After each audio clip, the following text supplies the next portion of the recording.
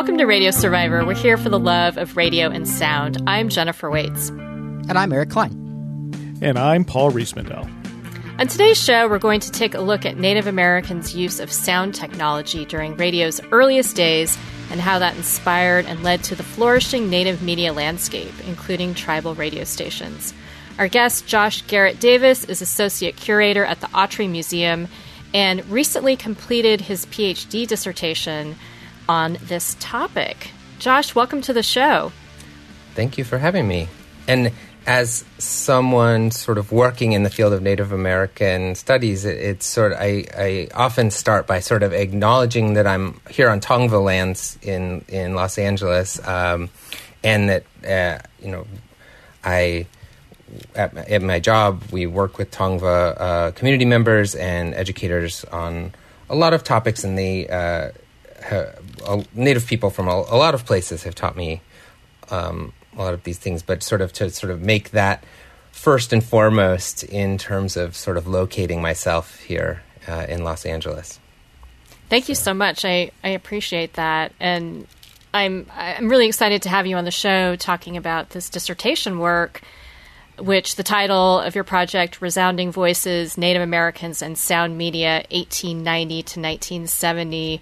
It's really right up our alley at Radio Survivor, because we're interested not only in the early days of radio, but also in how some communities have been left out of the historical narrative. And we've talked about how that has related to women in radio, people of color in radio, and even student broadcasters. So This is certainly the case for Native Americans. And I'd love to ask you just first of all, why it was important for you to research these very early contributions by Native American people to radio and sound. Yeah, I mean, I did start from an interest in the present day, I think. I grew up in South Dakota, where probably about 10% of the population is Native, and had spent some time on various reservations there, on kind of both through friends of my dad and through, I became interested in Native American history in college like 20 years ago. So I had been around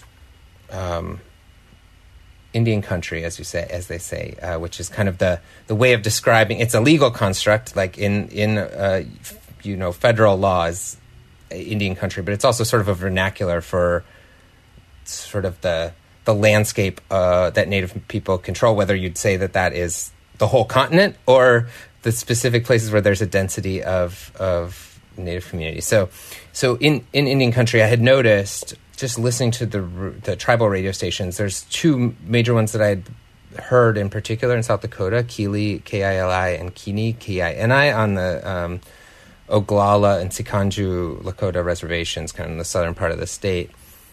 And I was really interested in the role, just as a kind of observer passing through and turning the dial to this, the role that the radio seemed to play in terms of, event announcements.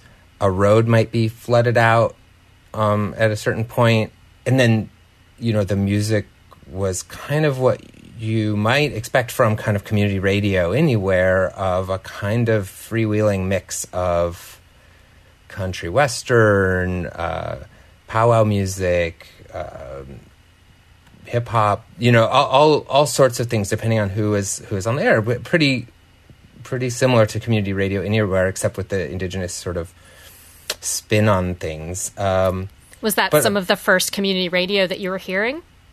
Well, I had heard.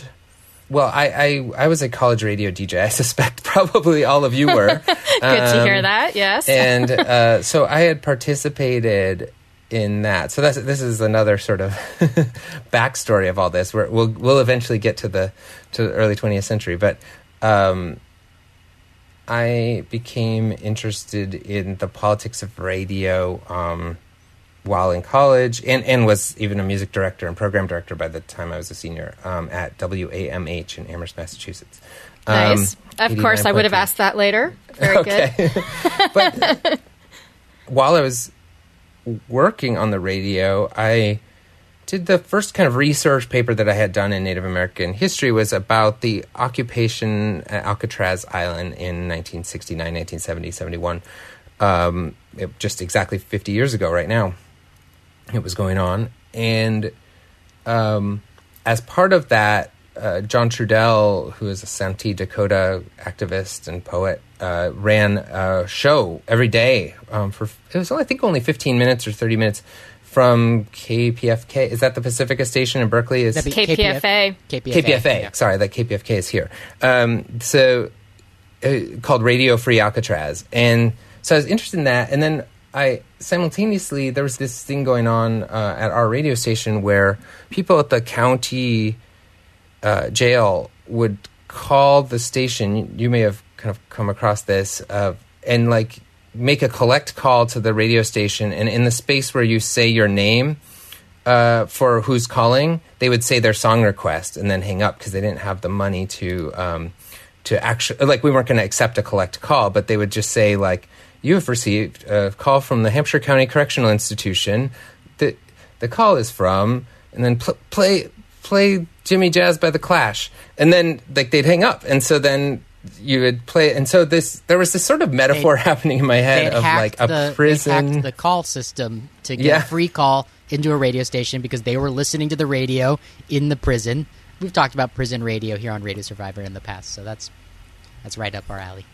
And I know. So, and I love that. Alcatraz 2 I love that was use a of prison. college radio. Yeah. Yeah, so the fact that Alcatraz 2 was this prison that had been kind of hacked in some sense for what's sort of thought of. It's actually a few years into what's called the Red Power era, but the first really, really visible national action of the Red Power era, and that there was this radio component. That was just sort of struck me, and this, I was 20 years old at that point. This was a long time ago, but can you tell us about the Red Power? Just give us a gloss on what the Red Power era is, because unfortunately I don't think this is often taught in schools. Yeah, that's true. It isn't, and it's starting to be a little more. But the Red Power era is beginning in the 60s. I think a new generation of Native American activists from all around the country began to converge, and to sort of, there had been Native American activism for generations in all sorts of ways. In the 20s it meant something else, in the 50s it meant something else. We'll go into some of this in a minute, but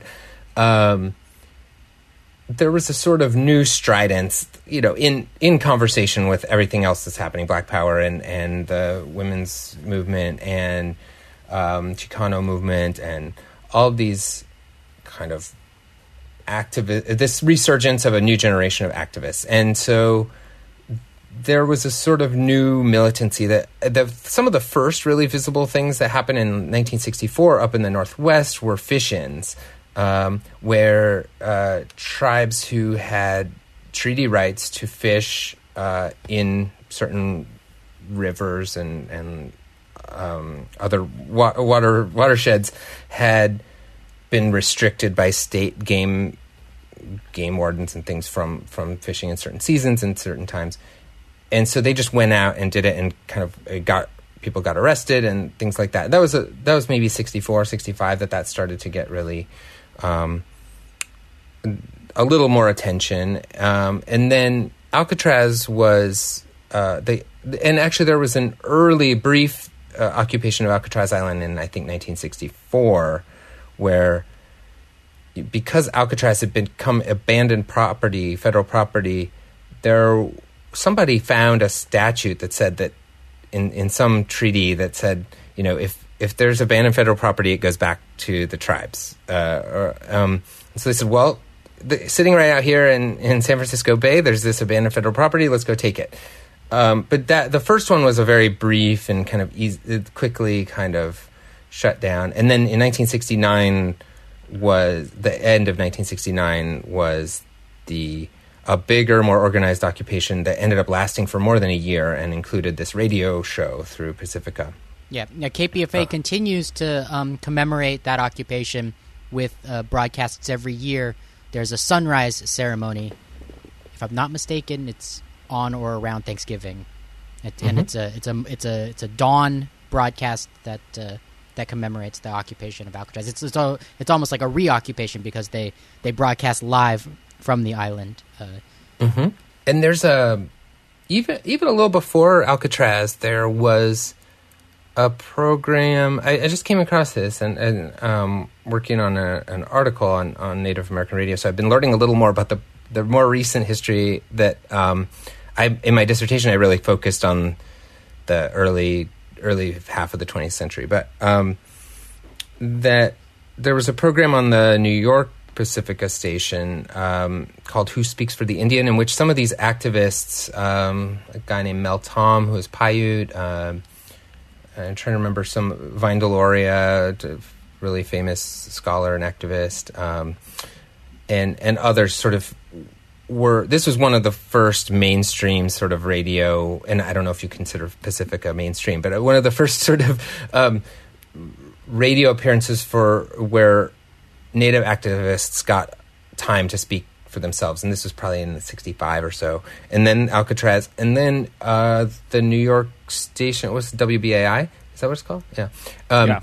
They did another show that has just recently been archived and digitized called Seeing Red, of Joy and Frank Harjo, who are Muskogee Creek, or not Joy Harjo, that's Suzanne Harjo, and Frank Harjo. And it's at the Institute of American Indian Arts in Santa Fe. They recently, as part of Suzanne Harjo's papers, they got all the tapes of these shows, and they recently digitized them through a grant. So they're up on the IAIA, is the shorthand for that school, on their website, on their archive. So Pacifica played a really important role before there were true tribally run stations in the 60s and 70s. So that's kind of and so the Red Power movement continued, and of course the most famous moment was the occupation at Wounded Knee in South Dakota, my home state, in 1973. That was a really long militarized standoff with the FBI and holding a small federal building in Wounded Knee. With the American Indian movement at this point, had this organization had kind of become the main face of Red Power, and that's during the moment when Marlon Brando declined his Oscar during that occupation, and it really put Native people back in the kind of wide public consciousness. As I said, there'd been activism going on for decades, centuries in some ways, but Native people continually kind of are, as you said, underrepresented, invisible in a lot of mainstream consciousness. And so that moment really kind of, they became front and center, and there was the occupation of the BIA building, the Bureau of Indian Affairs building in Washington, D.C. in this time, and a lot of actions, and it just kind of was a real renaissance and had a lot of repercussions for decades down the road. So that's the Red Power movement in a not so small nutshell. Yeah. But it helps us also kind of put it together with radio, right? Yeah. We can see how it came into your consciousness in part. I mean, there's the news of the day, of course, but as well access to the fact that some of it was broadcast. I wonder if I want to jump around. I mean, it's not really jumping around. Josh Garrett Davis, you started telling us about radio stations that you were listening to when you were younger in Oklahoma that were emanating from Indian country, reservations. Is that right? Mm-hmm. And so, and then you just referenced during your description of the Red Power movement that those radios, they haven't been around the whole time. When did those stations come along, and how are they? Is everyone different, or is there a pattern across the country? Yeah, so the ones that I mentioned in South Dakota, where I grew up, they started in the late 70s and early 80s. So in the wake of the Red Power movement, there's a radio component. And in the early 1970s was when you started to have tribally run stations, or maybe if not run literally by the tribal government, that they were owned or operated by Native community members in some form, whether through a nonprofit or whatever. So, there are a lot in Alaska, New Mexico, Arizona, Oklahoma, as well as the Dakotas, and it's kind of across the 1970s and 80s as all of those stations kind of were founded, and many of them are still in operation and still vitally important in places where broadband is. A lot of rural radio stations do not have reliable broadband in people's homes, and so they can serve a really vital function, or even sometimes electricity or whatever. You'd still have a battery operated radio or something that it serves as a sort of community network in the way that I assume that all of y'all's point of view about radio is like that it should serve the community, and it's the most in some ways the most vital use of that I can even imagine, right? So it sounds like makes me think of small town radio stations too, that are like community radio stations and also emergency broadcasters. They serve that purpose. It sounds like that these radio stations were founded in the 70s and 80s around the same time that a lot of other community radio stations in across the United States. And it was, from what I'm hearing you say, Josh Garrett Davis, I'm assuming that it wasn't there wasn't any specific policy in the United States to try to grow radio in places where Native Americans lived. It's more that Native American people took advantage of community radios. I think you all probably know better than I do about the federal government's sort of encouragement of community radio in the 60s and 70s, more widespread, and I think that was sympathetic to Native people, but I think it was coming more from the ground up that these stations were being founded, and that there are local particularities to different places depending on how rural a certain place is. Oklahoma is a very particular point where there are dozens of tribes within a relatively small radius. And so as I was researching this, there's a book by Michael Keith that kind of goes into the history of those stations. I think he wrote it in the 1990s, called Signals in the Air. And he, from what I can tell, he corresponded, this is kind of pre-email in a lot of ways, like corresponded with a people from a lot of these stations and got kind of their responses of how they were founded and how they worked in the communities. And so for my research, I was kind of thinking, well, where did this start? Like, he's kind of done some of the work of telling that history. I need to kind of look for archives and things that I should work on for my dissertation, right? And when did this start? And sort of realizing what about before the 70s?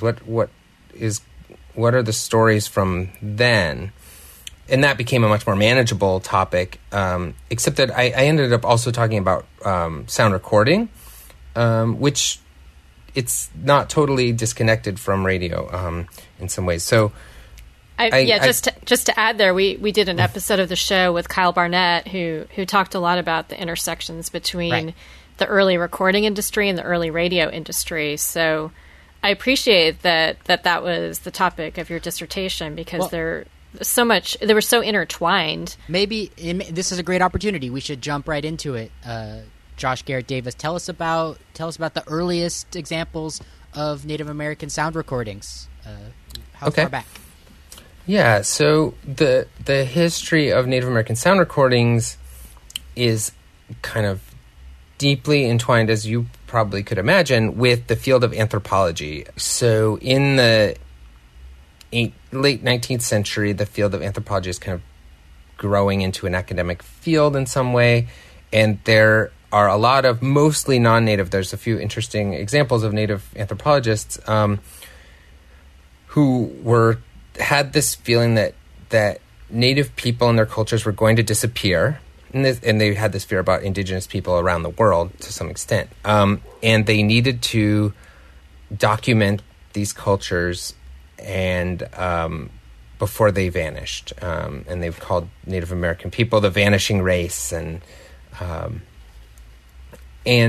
so they fanned out across. There were people kind of from all sorts of, from museums, from universities, and so on, to kind of going out and collecting material culture, stories, and songs and stories via sound recording. So the earliest surviving recordings are from 1890, where there was a community in Maine, Passamaquoddy community, was visited by a guy from Harvard named Jesse Walter Fuchs, and he brought a phonograph, and they performed they performed stories and songs in the phonograph.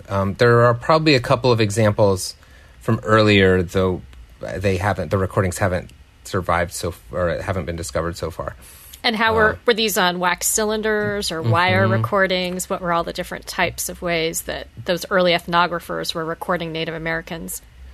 Mostly wax cylinders. They were those old phonographs could be sort of spring powered rather than electrical powered, so they traveled pretty well. And so even deep into the 20th century, some anthropologists were still using wax cylinders because they traveled better than like electric, like the kind of what you picture Alan Lomax having this car with this giant disc recorder in the back. That didn't work that well out in the like rural reservations in the West and stuff. So those wax cylinders kind of continued to work for quite a while. But there are some of the earliest disc recordings on the Berliner label are from 1895, and they're kind of an odd example. They're commercial records, and it turns out they were actually recorded by a white anthropologist, this guy James Mooney. He had recorded wax cylinders in Oklahoma. He spent a lot of time with people who were adherents of the ghost dance religion, and contrary to a lot of people's image, if you've learned about the ghost dance at all, you've probably learned about Lakota people practicing the ghost dance and then being slaughtered in mass at Wounded Knee in 1890, which did happen.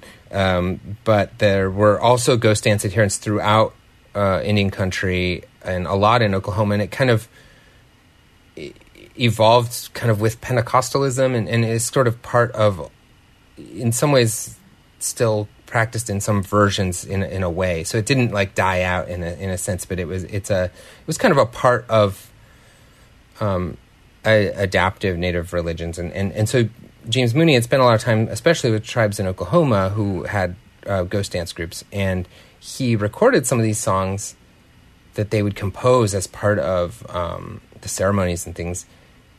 But there isn't a way to transfer those kind of bad wax cylinder recordings to a disc, so he learned them and sang them himself in a studio in Washington, D.C. So that whole phenomenon of ethnographic recording.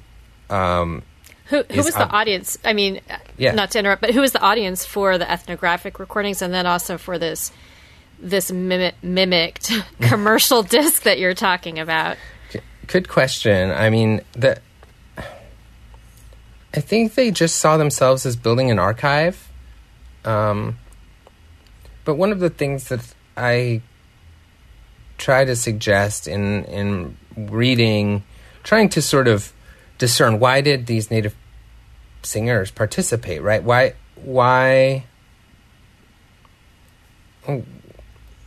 share this stuff, right? And there's kind of the archives are always kind of incomplete and often interpreted by the anthropologist, who's usually not Native, but there is some indication that they too sought to create an archive, that it was actually for the future.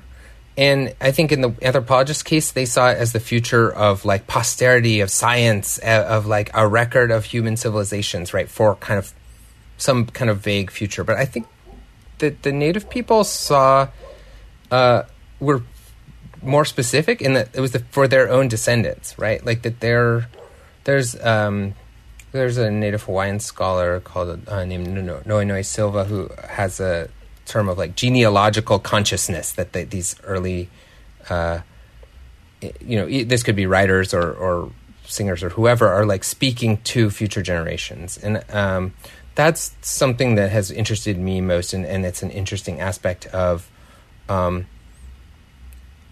because for all the kind of misapprehensions about the vanishing race, 1900 was about the rock bottom for populations for a lot of tribes. And if you see the population losses across the 19th century, it's breathtaking, like 90% in some cases, right? And so a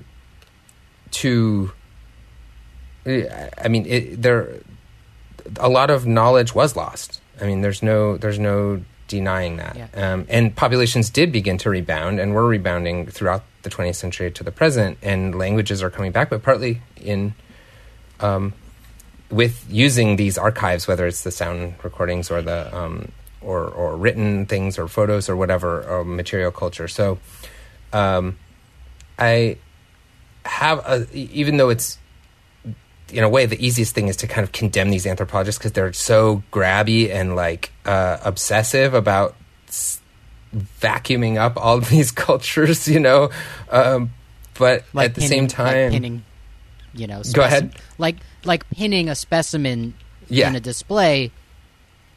It's dehumanizing, right?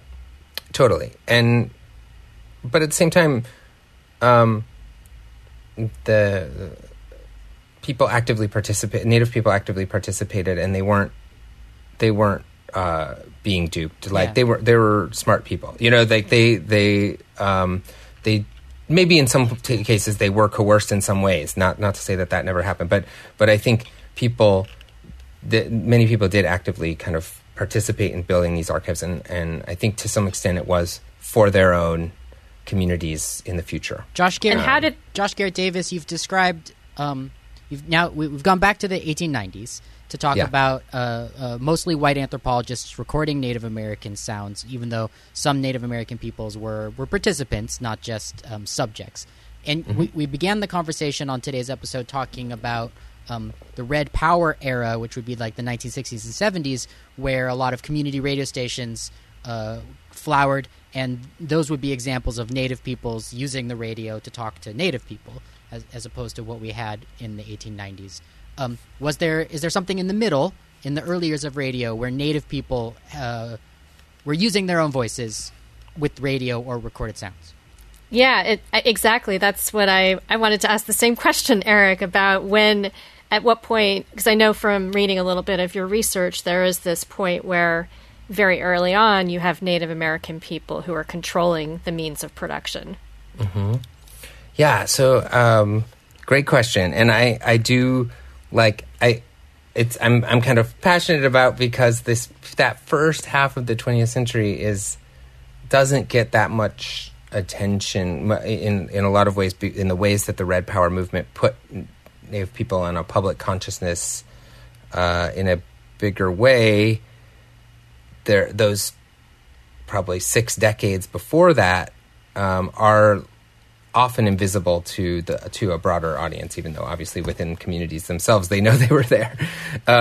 So what was happening in those years, and it's hard, as you probably have talked to a lot of people who do research early radio, there's not great records of what was going on. You're finding these mentions of people in text sources or in other sources, but there were some interesting examples. So in the 1920s, as radio starts to really take off, one of the kind of powerful examples that I came across, that I was sort of told about from the Six Nations or Haudenosaunee in like upstate New York and Ontario, kind of Canadian American borderlands of the Northeast, kind of a scholar from one of those communities had tipped me off to a guy named Levi General, who had a title, Diskahe, a sort of ceremonial title,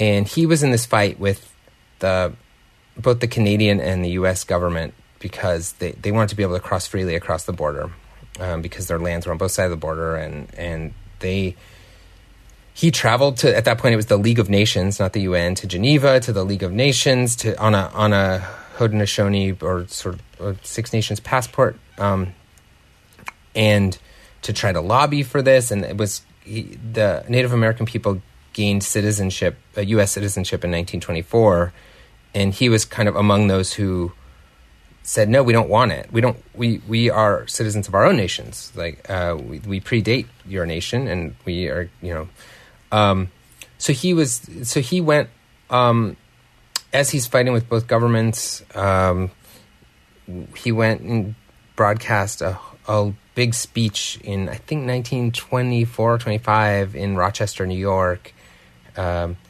sort of saying, I know that almost everyone listening to this is probably crossing both sides of the border, right? I know everyone that's listening to this is probably white, and I want you to ask your politicians, like, how did they gain the right to govern people who are not citizens of their nation? They're citizens of their own nations. And how did they, the tribal sovereignty, the advocating for tribal sovereignty over the air to a mostly non-native audience in a way, to sort of preserve this. And I think the 20s is when these moves toward how are tribes actually going to negotiate this sovereignty? They know that they can't militarily resist the United States at this point, right?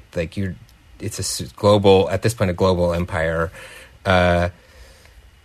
So how do you kind of carve out within the legal system, culturally, all these ways to kind of continue to exist as tribal entities, as governments, as kind of nations within these nations, within Canada or the United States or Mexico or Australia or New Zealand, wherever, Indigenous people are figuring out these sort of ways. And within the U.S. context, there's a lot of legal aspects to how that nationhood exists, and how it's people are still fighting for like more sovereignty in a lot of ways over their own lands, right? So there's a couple of examples of that, and there's another example from the 20s of the government was really trying to crack down on religions that they deemed to be kind of heathen or non-Christian, and dances and types of dances that they felt were dangerous to civilization in some way, right? There was a group of Hopi dancers from what's now Arizona, sort of, who went to the East Coast on a tour to sort of promote that they wanted to be able to continue these ceremonies, and they performed on the steps of the Capitol, but they also did radio. At least I know of at least one radio stop that they made where they sort of, I think in Schenectady, New York, sort of, making their case. So there's, and then in more of like a popular culture realm, there were a lot of Native American performers who kind of played into and off of the stereotypical images of Native people. There were a few within kind of vaudeville and the remaining types of Wild West shows and all sorts of sort of performance venues, but they also released records and they also performed on the radio doing kind of popular music or somewhat traditional music or whatever. And they, even though some of it seems sort of like stagey in a way now, but some of them were involved in activism as well. And they kind of did keep Native people in a present day consciousness when a lot of people's ideas had consigned them to the past, right? So in a way, and there were, at that same time, there were really famous ballet dancers who were Native American. There were famous baseball players who were Native American. Like, it was in the sort of teens, 20s, even into the 30s, there were sort of possibilities, I think, for Native people in popular culture to kind of play Indian, as this sort of saying is, but also sort of negotiate space within sort of what modern American popular culture would be. And so that was, and I'm relying a lot on this, a great scholar named Phil Deloria, who has a book called Indians in Unexpected Places, about a lot of this moment. But there's a radio component to this, where there are, it's a mouthpiece, but again, the audience is presumed to be non-native, right? And are these, and I assume these are non-native run stations too, because right. That's what I'm also wondering about. You mentioned that there were Native Americans who were releasing records. So when are some of these earliest, at what point do we see Native Americans who are deciding to run their own radio stations or record labels? And I'm curious, when that switch occurs, as opposed to being in these white spaces, for a lack of a better term, versus carving out their own place in the media.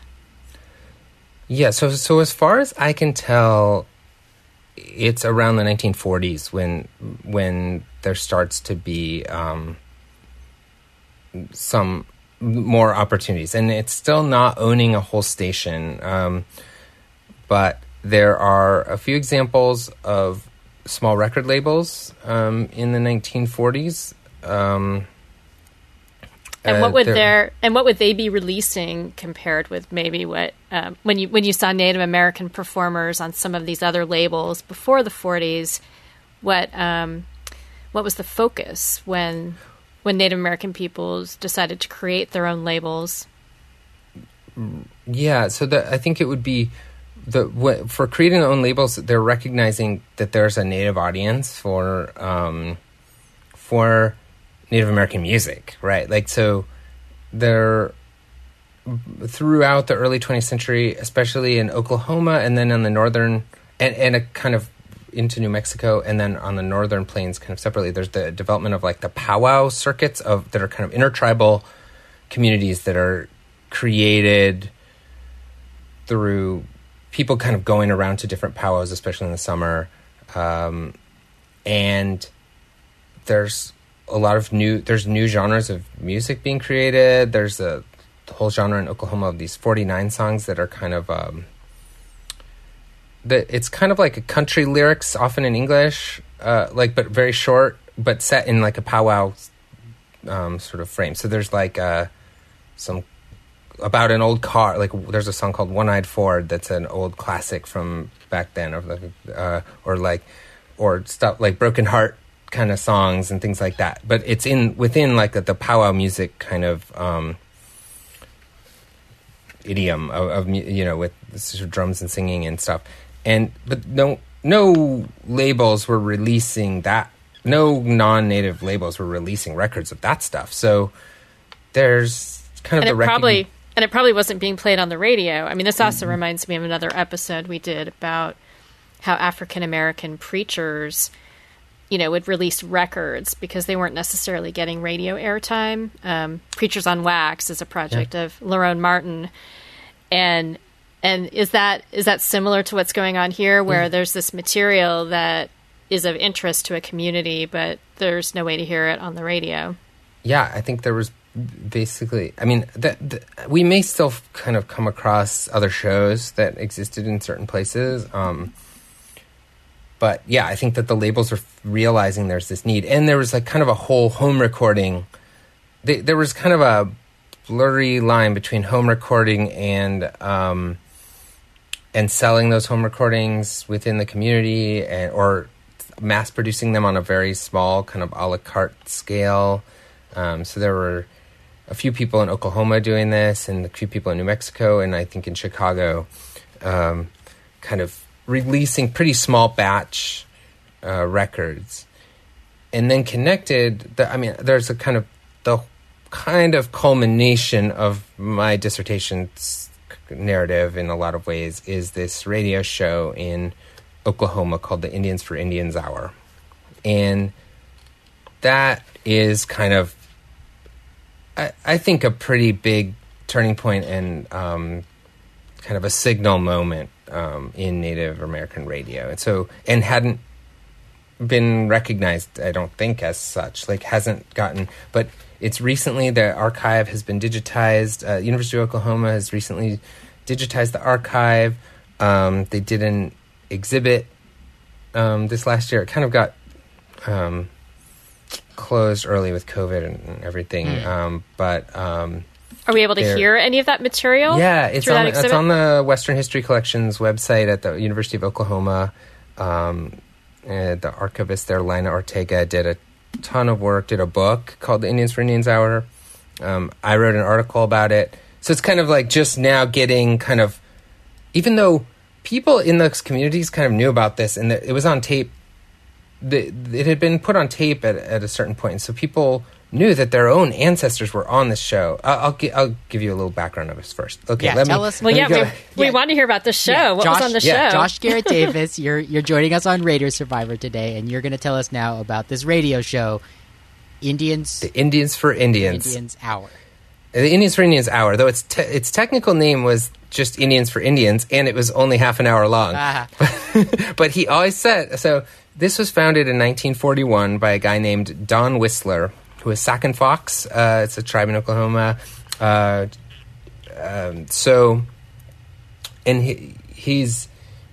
Sac or Sac and Fox name was Keshkakash, and he would always sort of introduce the show coming in.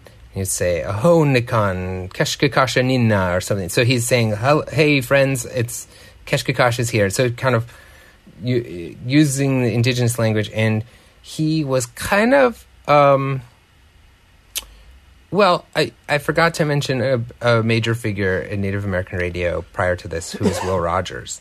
Will Rogers was a citizen of the Cherokee Nation and occasionally did bring up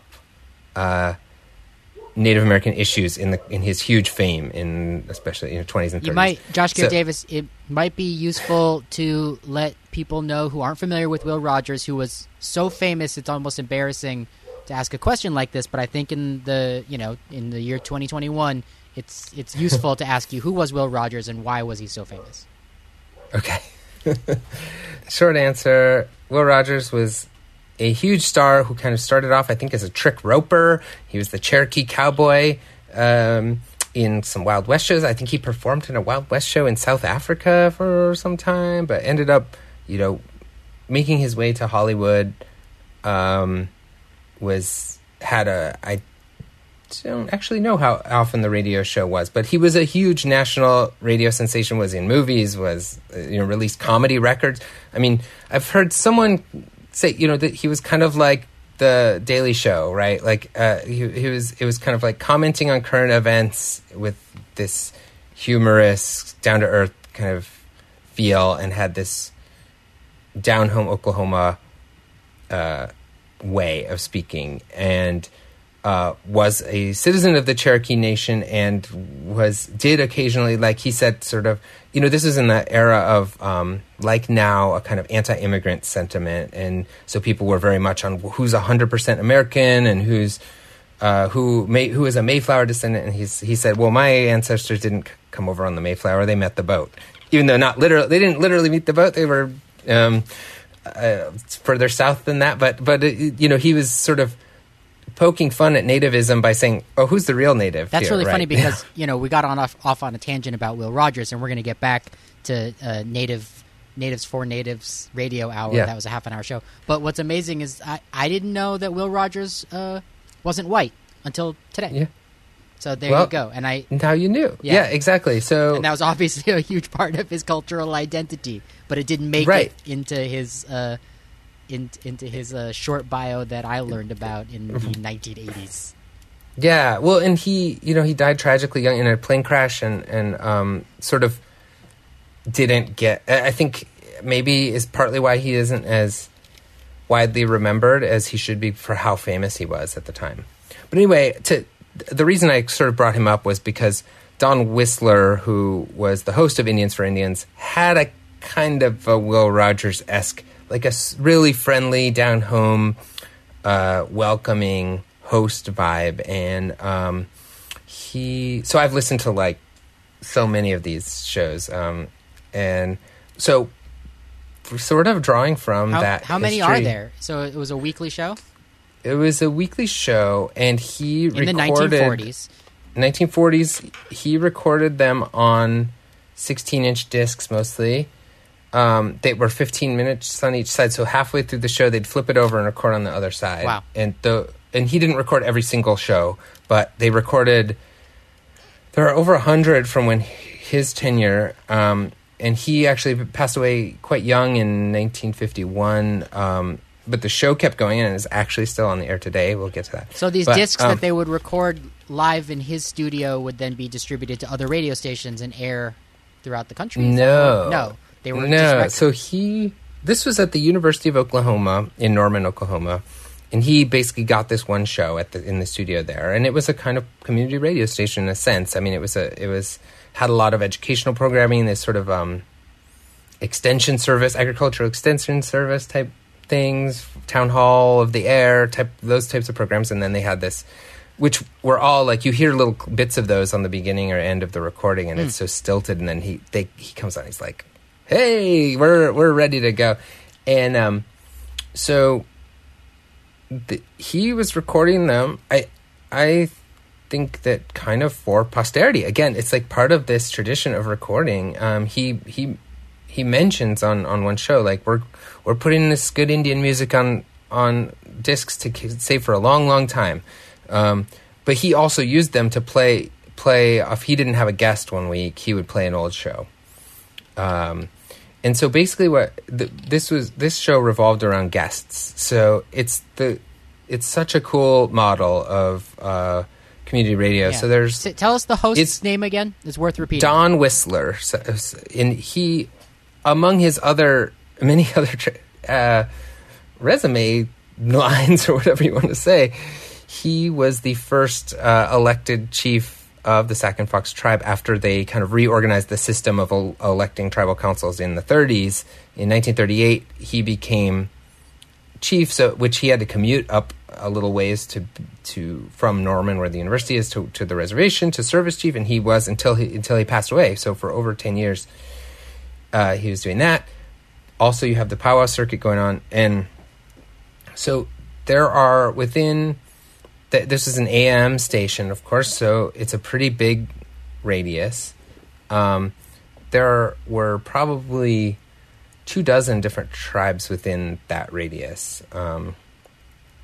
And so it overlapped pretty clearly with the powwow circuit. So he is bringing in performers every week from different...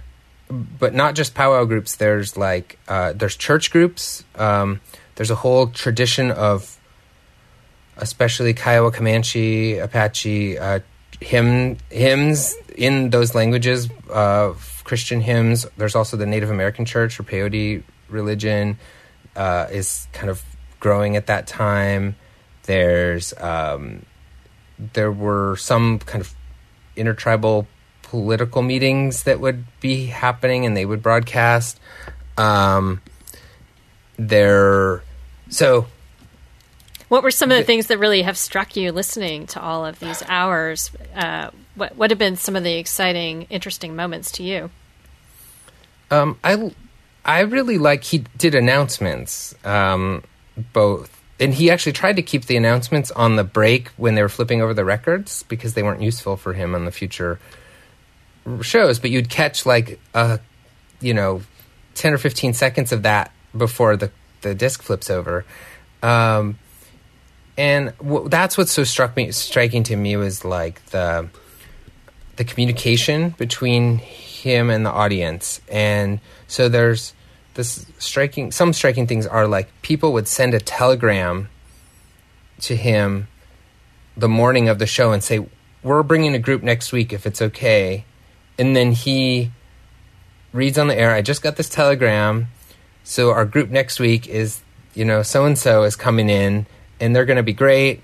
And he could let them know if there was someone else booked or something, right? Like that. So because I don't think phone would have been necessarily reliable at that point. So he's getting a telegram or a postcard sometimes from a group saying, "Can we come in 2 weeks?" or whatever. And so that feedback loop of communicating that, as well as events. And then there are a few moments he kind of tried to stay out of politics, because especially tribal politics, like within a tribe, like I think they just wanted to stay out of that. Like, you didn't want to get in the middle of like an election, but around that same time was the National Congress of American Indians, which is still the sort of major intertribal activist group or organization nationally.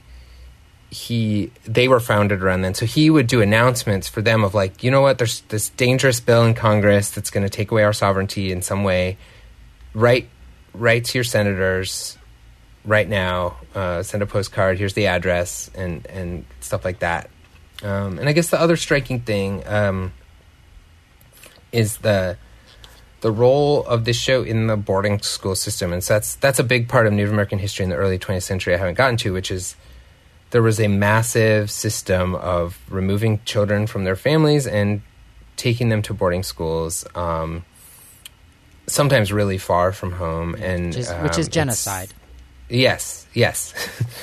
And sort of, there was... and literally often, many students died at these schools, especially in the early,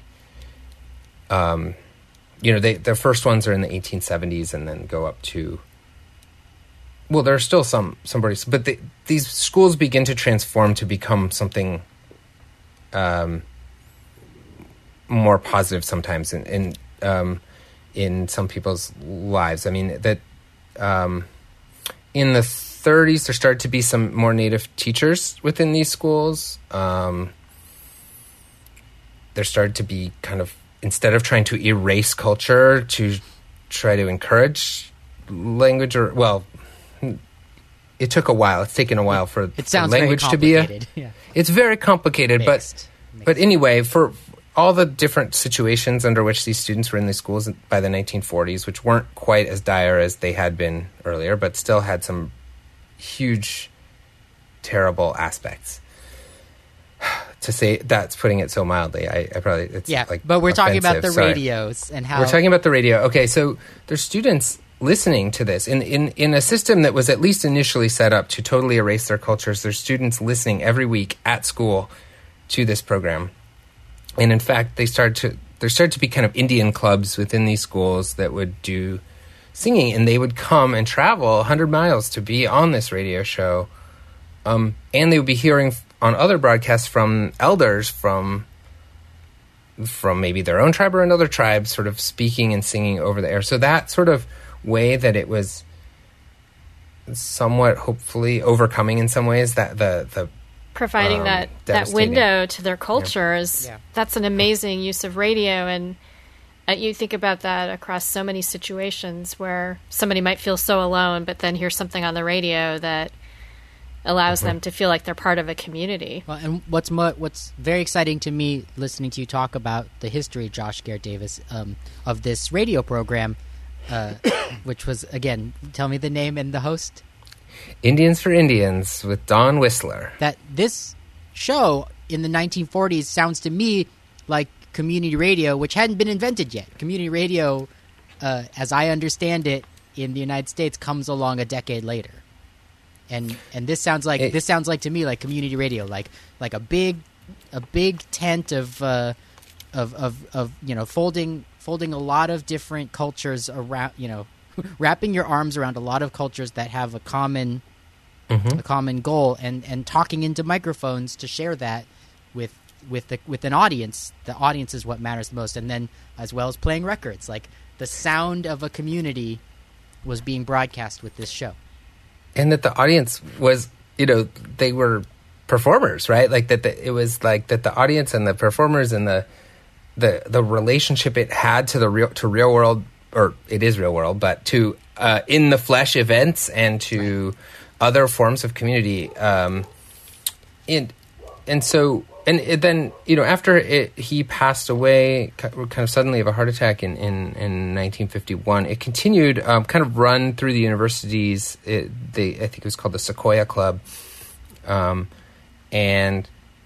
in fact at least one student who became a major Red Power activist in the 60s was host for some time at the University of Oklahoma. So named Clyde Warrior. So that's like that connection to that next generation, and where sort of Don Whistler's generation, the activists were more, you know, it was the 40s and 50s. It was much more like buttoned up a little bit, you know, or sort of like there was that sort of cultural propriety or something, you know, that sort of they're good church going folk, and I don't know. I mean, it's another thing I wanted to mention is like he always cooked for the group that was performing at his house beforehand, right? So he just had to make a huge pot of soup or whatever, and sometimes there'd be like 30 people in the studio, right, on a given performance. So it'd be a huge group coming in and singing. So he had to feed 30 people at his house or something, you know, before the show. So there's this sort of exchange, and these, you know, within a lot of communities throughout Native America, actually, there's sort of different forms of sort of giveaway ceremonies, and hospitality is super important in that way, and as a way of building community and giving gifts and feeding people and so on. So this was kind of all tied up into that, and I think kind of forms this kind of early model. And yeah, that the form of the community radio that you'd hear on those other shows were like, I think I went and looked at that station's filings through the FCC at the National Archives, and to be like, did this station, this is the university station, did they like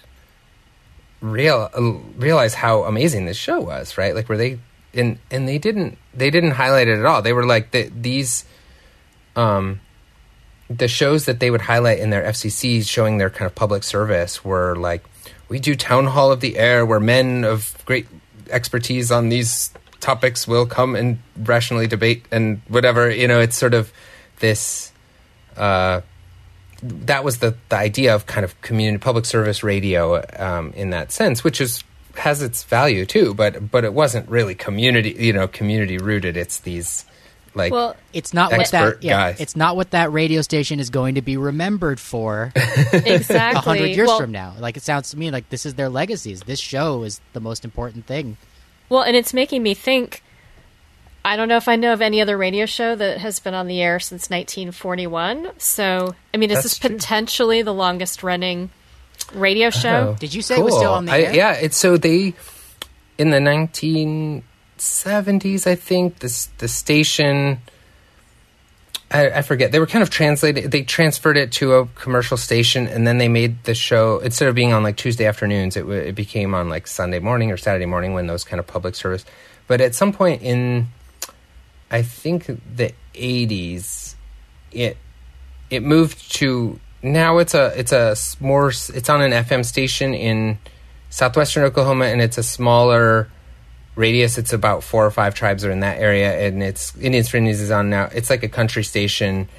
It's 3 hours. It's sponsored by the Comanche Nation, and the host is a guy named Edmund Mesite who is Comanche, and he kind of like hosts this 3-hour show once a week. But it's not quite that like that huge radius, sure, and the bigger community, but that's is okay. Still going. It's very exciting. It's still going. We're in the podcast now, so we can well, yeah, and I think relax, but it probably the only rival is the Grand Ole Opry. Oh, there you go. Oh, which began airing on the radio in the 1930s, and continues to this day. But that would probably be the only real rival.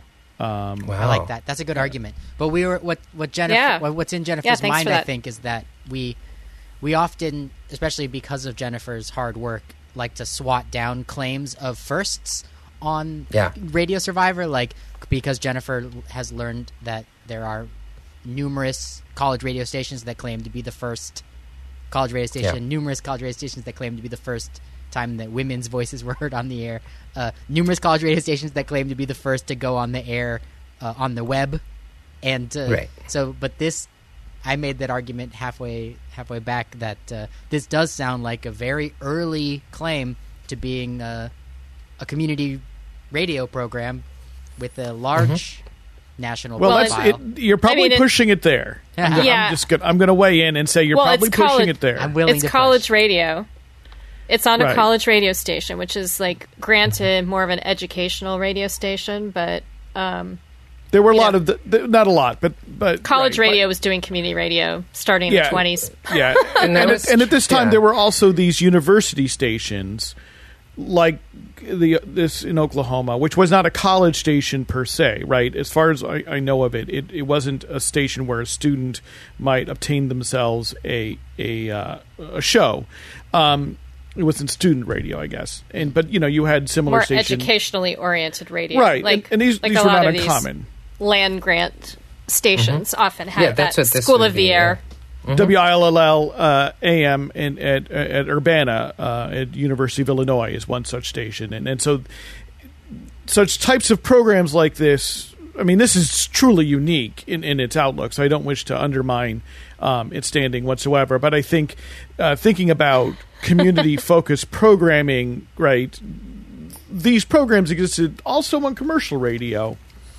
On and off. I mean, again, the records are rough to have because, as Josh pointed out, they weren't necessarily transcribed at any point. We have to go on, records that maybe either, if you're lucky enough to go to the National Archives and look up the issues and programming statements filed with the FCC, or we find them in newspaper record, whatever. I mean, this sort of style of programming is kind of extant since the early days of radio. I think- but they don't necessarily take over. But we can still be excited, Eric. that it's so- early. Yeah, that's very all. I'm not exciting. trying to undermine it. I'm just kind of I'm anticipating the emails right now. Oh, thank I you. know. And But I like to make Thank you, wild Paul. claims, and Yeah. I'm always happy when Paul and Jennifer push back. And Yeah, and rein me in. I don't like the kind of first things either. So I like just to be, it's what matters is it's what happened over its long tenure and what is still happening and sort of the energy of it and the impact I think it had, and I do think it's like a transformational model that is great. I mean, yeah, I was trying to look up like what are the analogous situations like for African American radio or something, and there's a book about Black Appeal Radio in Chicago. I forget the author's name, but in like kind of after the Great Migration. These were on commercial stations, right? There's enough of a population that it's worth it for commercial stations to have, advertisers appealing to black consumers. Yeah, or they were owned. They were black owned. I mean, this is the thing that I think gets lost in the shuffle is that there has been diversity in radio ownership that has been really squeezed out in the years since the last Telecommunications Act. And that radio. It was not uncommon to have a radio station that was commercial, but also serving small communities, small broadcast radiuses, and there was actually kind of a flourishing of diversely owned radio stations in the 70s and 80s, at the period that Josh, that you sort of noted, that's when a lot of native-owned stations went on the air, and they are both commercial and non-commercial. So some are community radio stations. Many participate with the National Federation of Community Broadcasters. Others are commercial stations. And I want to put in a pitch because the BBC released a great documentary on community radio for World Radio Day that came out last week. Oh, cool. And it was produced by David Gorin, friend of the show. I posted about it at radiosurvivor.com, so we can definitely link to that. And it profiled 5 community stations around the globe, and one of which is KTNN in Arizona, which is the voice of the Navajo Nation. They claim to have gotten the last Clear Channel 50-watt AM radio, 50,000-watt AM radio licenses. Oh, wow. And that was awarded in 1986. Okay, and it is owned. I'm not entirely sure who owns it, but it serves. Obviously serves the Navajo Nation, principally in the Navajo language. Yeah, I think you have to. I think the DJs are required to only. I've driven through there and listened, and I think from what I've heard, they'll be playing like Taylor Swift or whatever. But when the DJs are talking, as well as all sorts of things. But like whatever they're playing, the DJs are only speaking in Navajo. Yeah, and so there's clips of the station, and they talk to a DJ, who's talking about sort of especially how the station is serving at this time as COVID is, ravaging, the folks of that community as it is around the country and around the world. But I really highly recommend listening in. It's a wonderfully produced documentary. But just noting how that station went on the air in 1986 with a commercial license on the AM band, but because with the 50,000 watt transmitter on the AM band, you can cover multiple states. Yeah. Right. It had a tremendous broadcast range and can really tie communities together.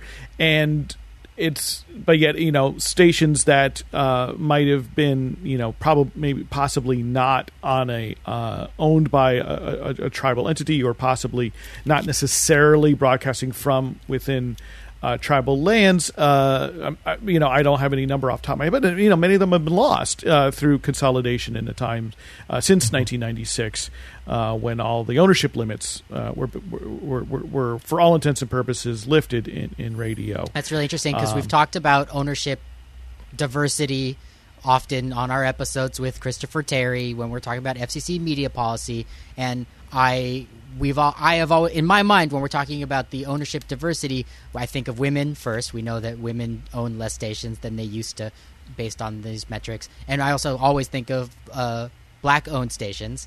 And today's the day where I'm reminded that we're also talking about Native American-owned stations. Mm-hmm. That there used to be more that grew out of this.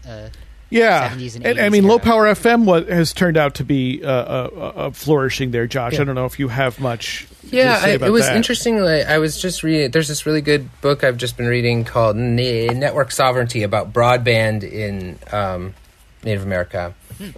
And she talks to a low-power station in southern Arizona of Pascua Yaqui community. But it's really interesting now because these... across the 20th century, these communities are very diasporic, and like there'll be people living in Phoenix, and there'll be people living here in LA, and there'll be, and so the ways that the kind of on the ground and webcasting combination is really useful too. That like terrestrial radio plus a webcast can be really useful if you have community members living either sometimes or all the time in somewhere, or like with Indians for Indians, I think they have a big Facebook group, and I think they put it up, or I don't know how you stream it. I forget whether it's on the station's website or whatever, but they will be. There's like people serving in the military in Afghanistan who will listen to the radio from back home and then write on the Facebook group, and like it kind of continues that tradition with like the telegram sent to the station, exactly. And stuff. So it's. I have like sort of the. Hold on. Oh wait, can I ask? Tell us about that book again, though. The book that you just held up. Oh yeah, and then Jennifer, this is please. by Marisa Elena Duarte, and it's called Network Sovereignty. Thank you. Building the internet across Indian country. So, we'll put that in the show notes. Yeah, so it's and it kind of talks about various iterations of broadband being built, and the ways that with these Native American history of technology questions, it's like how do people in Native communities kind of transform the medium, or like to meet their own needs, right? Like I think that the Indians for Indians Hour is a really good example of like that way of combining like recording these on 16-inch discs for either replay or for archival purposes, the communication through the announcements, and the kind of sort of community-oriented thing is a kind of very different use of radio, which is, just this transmitter antenna. It's very different than the program that's on before or after it. And same, I think, can happen with broadband of like, or gaming or whatever, like, the communication that can happen through these technologies can be very different depending on your kind of use of them and your intentions and your cultural kind of background and how you're using it. And that's not only for Native people, but it could be for all sorts of reasons. It could be for, disability issues or whatever. There's all these different ways that you can kind of bend technology to your needs. I wanted to ask a question in sort of a different direction. We've been talking about some of these broader broadband and the internet and high wattage stations. We've had some conversations on the show before about some Native peoples talk about how the airwaves shouldn't actually be owned. And so I'm curious about pirate radio and if you have examples or know about ways that Native Americans might be doing pirate broadcasts without licenses. I haven't come across it. And again, everything that's going on across the present, there are so many amazing Native podcasts, but I don't know them all. And I don't feel like I'm an authority on any of that. There's just so much. But I haven't actually heard of any, but I remember someone bringing this up, and I haven't found a kind of published argument in this realm, but basically that a lot of the treaties that tribes signed included mineral rights or things to that. When that treaty was signed, no one knew that uranium was useful for nuclear energy or whatever, but the tribe still retains the right to the uranium on their lands, right? So wouldn't that be the same for the airwaves? That their sovereign territory would include not only the minerals in the ground and the water that runs through and whatever, but but the airwaves. And then there's been a recent legal effort of some tribes in Northern California to try to get legal personhood for the river, for the Klamath River, and what might that sort of way of thinking and whether it's becomes law or not, but what would that mean to say that, because the airwaves are natural resources in that sense, right? So what would it mean to sort of indigenize them in that way of? So I don't know who. I've only kind of gathered inklings of people talking about this kind of thing, but it would be interesting to see where that conversation goes in the next decade. And I think we had some conversation about it in the context of Canada. Yeah, that was it was 3 years ago. We had a guest on who wasn't talking about Native American radio, but then dropped that little nugget right into our talking about First Nations in Canada, was it? Yeah, and that the airwaves, that it's ridiculous actually to talk about ownership of the airwaves. That's just it's a completely, that concept is not even square. Yeah, but and that there were actually I don't remember who our guest was, and I don't remember their area. This might have been Amanda Don Christie. Yeah. So, Amanda Don Christie was a sound artist who does a lot of, what do we call it? Broadcast arts, transmission arts. That was on an episode, and we can put a link in the show notes. And yes, you're probably right. Amanda Don Christie did mention that there was a which is probably a big reason why we have you on the show today, because Josh, because ever since that episode, I've been wanting to talk more about Native Indigenous radio. So, thank you. There's just half a sentence that Amanda Don Christie told us on that podcast that there were Native peoples who their conception of their own sovereignty was that they had every right to put radio stations on their airwaves and didn't need to get licenses from somebody else's government. Right. Well, and I guess maybe how I don't know, you all might know more about this than I do, but how the Zapatista movement is used radio in Chiapas could be maybe a slightly different but adjacent kind of topic. I only know the tiniest bit, so I will speak at the highest, most abstract level, so that I in that throughout Latin America, a number of radio of activists have employed radio that I think to call it pirate would be wrong, because in part pirate sort of only if you presumes like pirate something but on unstate authorized radio. for the purpose of communication and community radio. And as we've learned, there, in places like Argentina, a community radio law was passed, but never actually enacted by the state regulator. And so folks sort of essentially enacted civil disobedience, saying, well, the law has been passed. We're going to put stations on the air anyway. And that is not uncommon, and many of which, are specifically intended to and used by indigenous communities, who are facing all sorts of environmental destruction and intense state and extra legal oppressions. Yeah, and Radio Survivor did an episode all about that.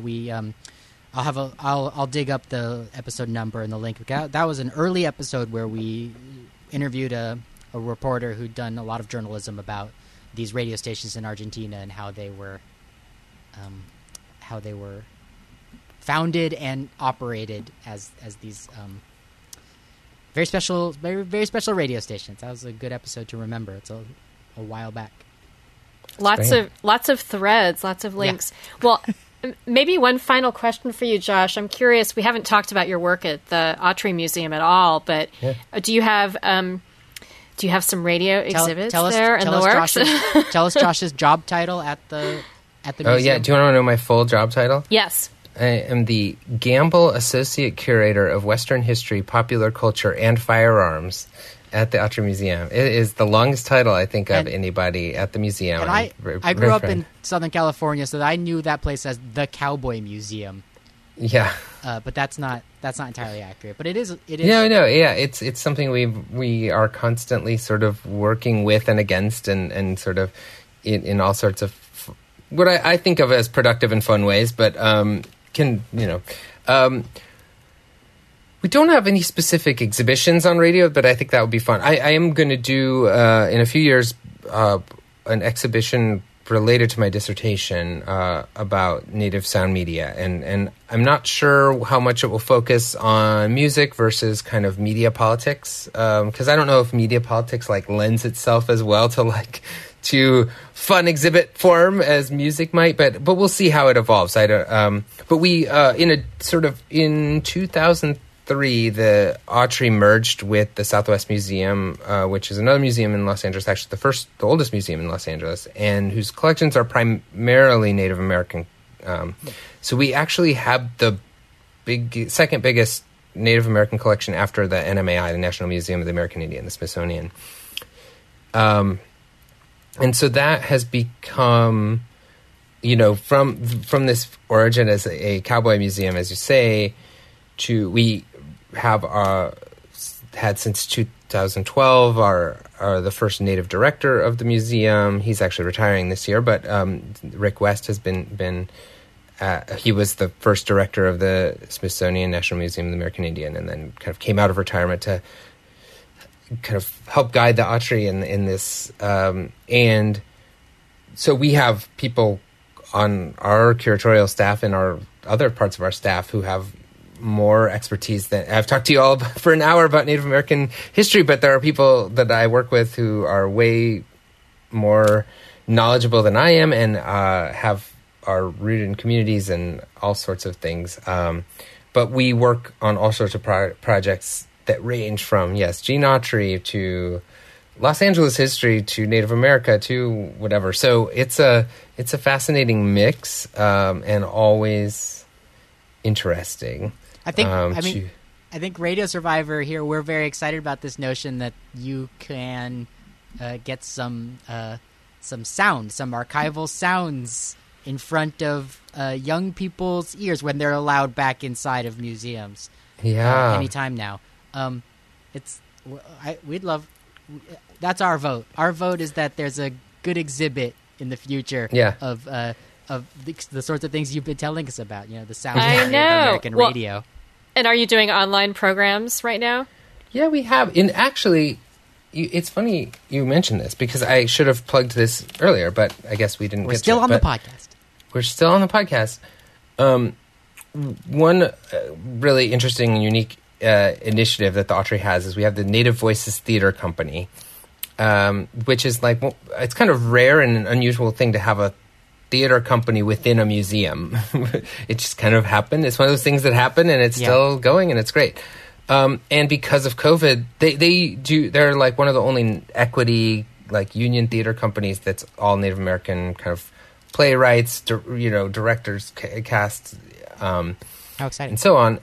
And this year, because of COVID, they can't really do a play, and so they're doing a radio play called Super Indian. Well, maybe we can put this in the link in the yes. in the maybe we could do link. an entire episode about Super Indian. I know. Okay, Yeah, so that's a great idea.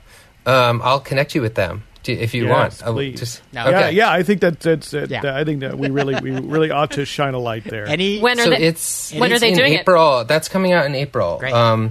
And so it's a playwright named Aragon Starr, and so this is actually the sequel. They did one a radio play with her 10 years ago, maybe, cool. and it just sounds like a good COVID solution, right, for a theater company. So I don't know much about the development process so far, but I bet they would love to. Someone there would love to talk to you. So even if they don't want to talk to us, we're gonna. I know. We're gonna tell them how just- enthusiastic we are. We love radio drama. Yeah, so. and the whole Yeah. and that notion of people using the pandemic times to make more radio because they forgot that was an option, or now that they're forced to. That's been on our radar all year. So that's exciting. That's great. Yeah, and on another kind of interesting, like totally different angle is that I know in non-COVID times we've done this collaboration with SAG-AFTRA, the union, Actors Union, where they'll do these old-time radio reenactments, kind of old radio dramas, and they do them at different points throughout the year, but I think they usually do some sort of westerny one with SAG actors. Oh my gosh, how do you? And they do it live. People come to the theater usually and do this live. Do you find scripts that are good, or do you fix scripts that are racist? I'm not sure. I don't my know question. how they do. I Good don't question. know how they swing that, but I think they might. I think they must find scripts that are good, but they Yeah. might fix them. They might fix them. But there had to be some lefty writers who yeah. didn't blow it when it came to Western narratives about Native Americans written in the golden age of radio when racism was more mainstream. Yeah. Well, and Yeah. often there are even little at the radio station where I volunteer. We're starting to do some practice on radio dramas, and so we've been reading old scripts, and people have definitely been making edits to them. Yeah. I will say. Gender and race. Okay. Yeah, there's do you all know that there's like I haven't actually been up there in person, but I need to. The Thousand Oaks like city library here in like outer suburbia in LA has like a whole archive of radio scripts that I've kind of been curious about checking out someday. Oh, yeah, you need to check that out and report back to us, I think. Okay. That's wonderful.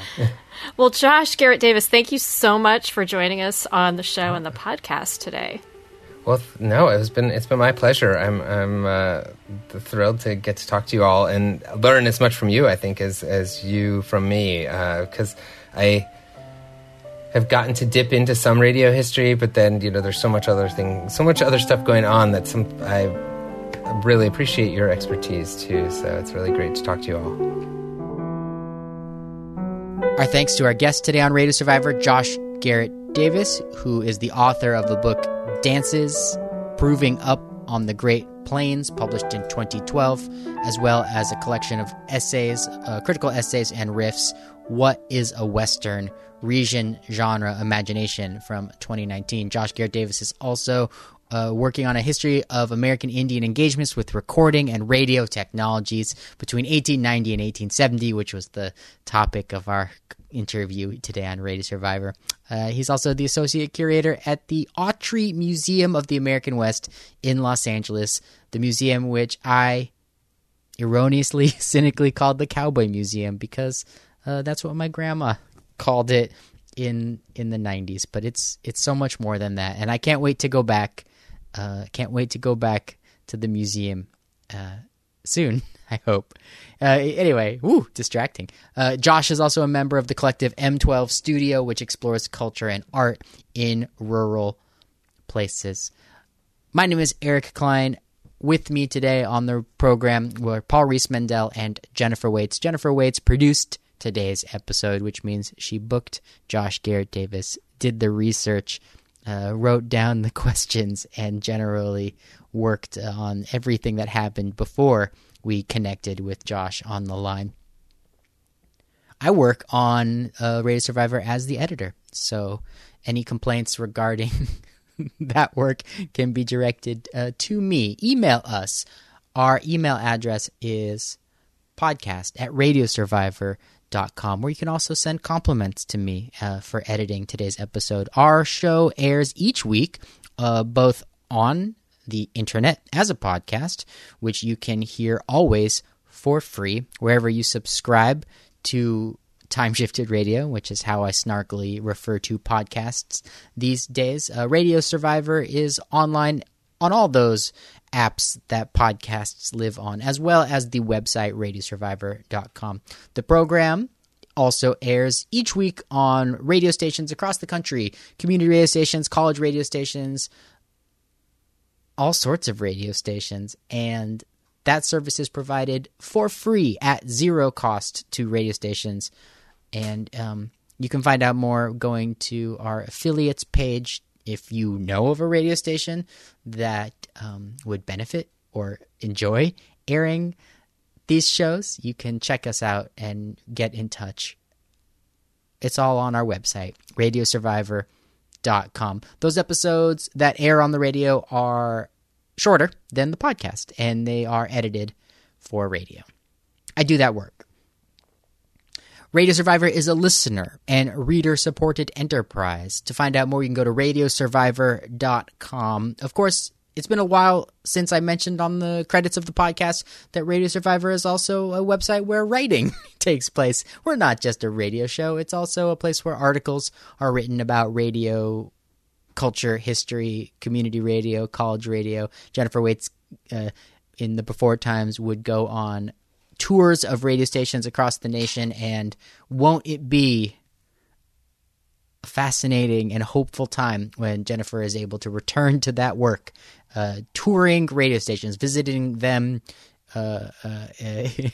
in person to find out from the people that work at that radio station what they're working with, what they do, to see it with her own eyes, and to take photographs and write about it for you at radiosurvivor.com, as well as make radio. That was something that was happening often in the years prior to 2020.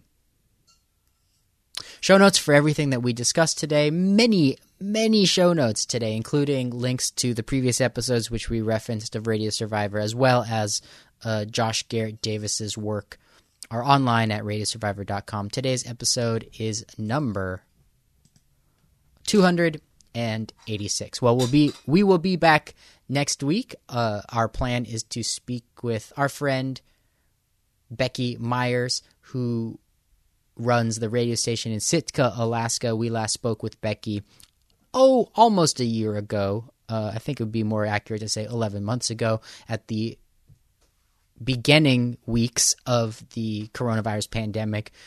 Becky explained to us how her radio station was adapting, how Alaska and her community was adapting to the beginning of the pandemic. I'm looking forward to catching up with Becky to find out both how the year went, as well as how she is strategizing for the year to come. This next, especially, we can definitely say with some amount of certainty that the next 6 months will still be, a part of the pandemic. The global pandemic will be continuing, but in a new and different. We're entering a new phase of the pandemic, and so I'm looking forward to that conversation. I'm focused on asking about how volunteers are being welcomed back into stations, even if the physical requirements and health and safety requirements of having physical volunteers in the station is changed.